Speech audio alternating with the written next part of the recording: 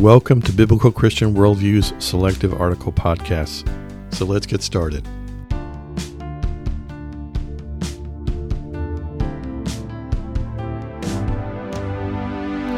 Today's podcast is entitled Controversial Dive into Loving God and Loving Our Neighbor.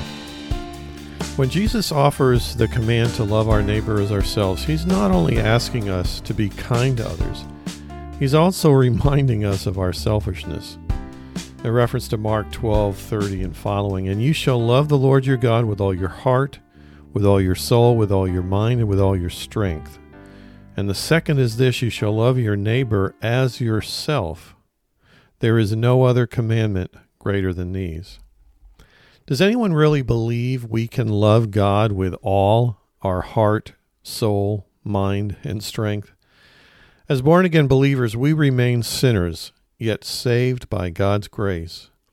There's nothing we can do that fully consumes every aspect of our being, even loving God. This verse is offered by God as an unobtainable goal or direction in our lives. The goal is to be so intimate with Him that we continually move closer and closer to an all-consuming love, not based on all the ministries we're involved in or the number of days we are at church, but instead focused on a relationship with the Creator of the universe, recognizing that we also need to accept that we will never get fully to that point on this side of the grave. I've often wondered about the phrasing, quote, "love your neighbor as yourself." Of all New Testament and perhaps the whole Bible, God places loving Him first and our fellowship with man second as the two greatest commandments for the believer. Interestingly, however, unlike loving Him, He puts limits on loving our neighbor. God defines it only to the degree we love ourselves. This seems to suggest a much deeper theological point than just a command to care for others. Within the verse, there's a clear admission that man is steeped in pride, which is a sin. Proverbs 16:18. Beyond the obvious, which most theologians focus on, which is to love others, His mandate also draws attention to our selfish sin nature, which needs to be redirected outward toward others.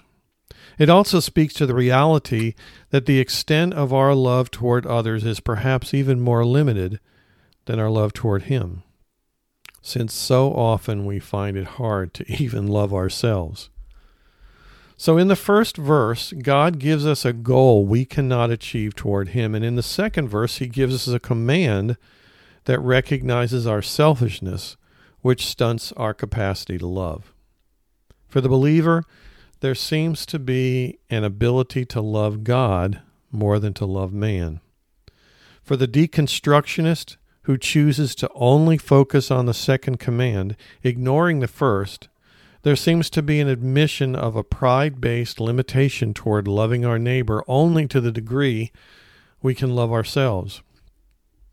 By combining these two greatest commandments, to love God and to love our neighbor, while adding the caveat that man's love is limited, it should remind us of the contrast between our anemic capacity versus God's infinite capacity in the most important of attributes.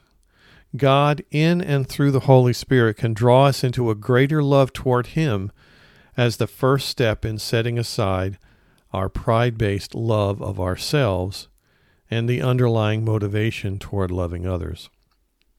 After all, God is love, 1 John 4:8, and when presented with His definition, we clearly fall short, but still see the target to point toward.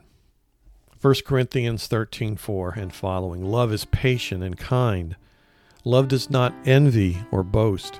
It is not arrogant or rude. It does not insist on its own way. It is not irritable or resentful. It does not rejoice at wrongdoing, but rejoices with the truth.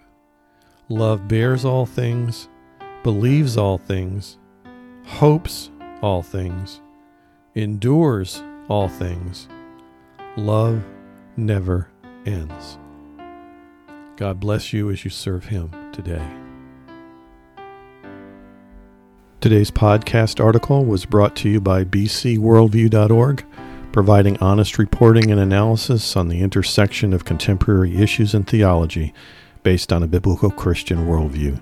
May God bless you as you continue to walk through this life with our Savior and Lord.